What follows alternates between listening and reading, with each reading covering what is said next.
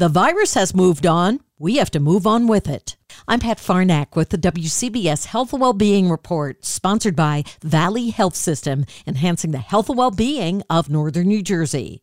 Just as a regular flu shot changes every year, the new COVID booster responds to new variants.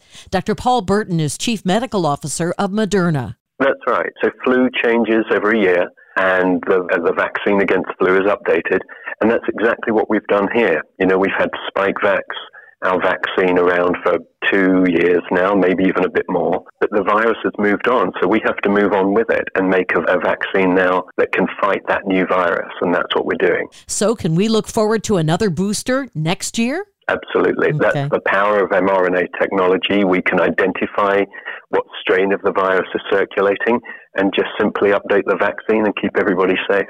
The entire interview at WCBS880.com/health. I'm Pat Farnack, WCBS News Radio 880.